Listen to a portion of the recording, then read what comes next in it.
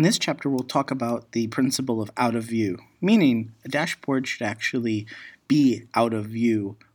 It should not be the thing that you use to actually drive your business. It shouldn't be the thing that you need to see all day, all the time.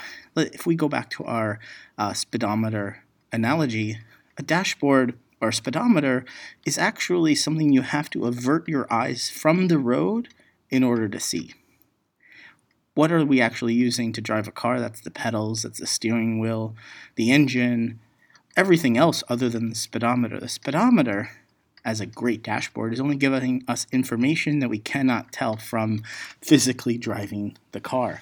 And so a speedometer, or rather a dashboard, should also give us information that we wouldn't necessarily know when we're driving the business. And so what's interesting is I see a lot of Google Sheet dashboards made for daily use or even hourly use, or they put a big digital display up in an office. And I think this is, again, I'm not talking about this as a conventional thing. I'm not giving you conventional wisdom.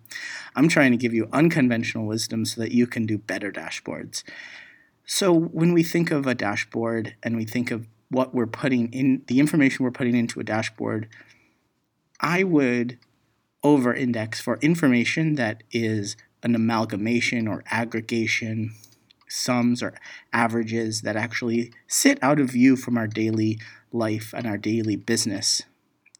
We can even make life dashboards that are better than normal because they're going to give us information that we wouldn't necessarily know from living our life, right? We want to do some kind of math. We want to do a lot of calculations, and we should have the results and the ideal information on that dashboard, but it shouldn't be the thing that we use to drive our business. And so if I can impart that idea on you, I think you're going to be able to make better dashboards every single day and every single month. And I think you're going to be able to truly use a dashboard for its unique principles, right? Sums, totals, like what is the total revenue that we made across all sales teams in the month of May? That actually is something a dashboard should show. But it's not something that you need to know every single day and run your business every single day. Maybe you're going to have some hiring and firing decisions, but you're not going to be driving the business day to day based on this dashboard.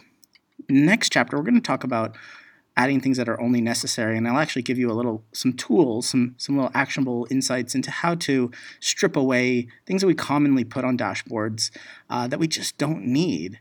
And what happens is if you actually execute that, and you execute the last thing we're going to talk about, which is data and comparison, then really you're only going to use a dashboard every once in a while, and you're going to make super good use of what it offers you.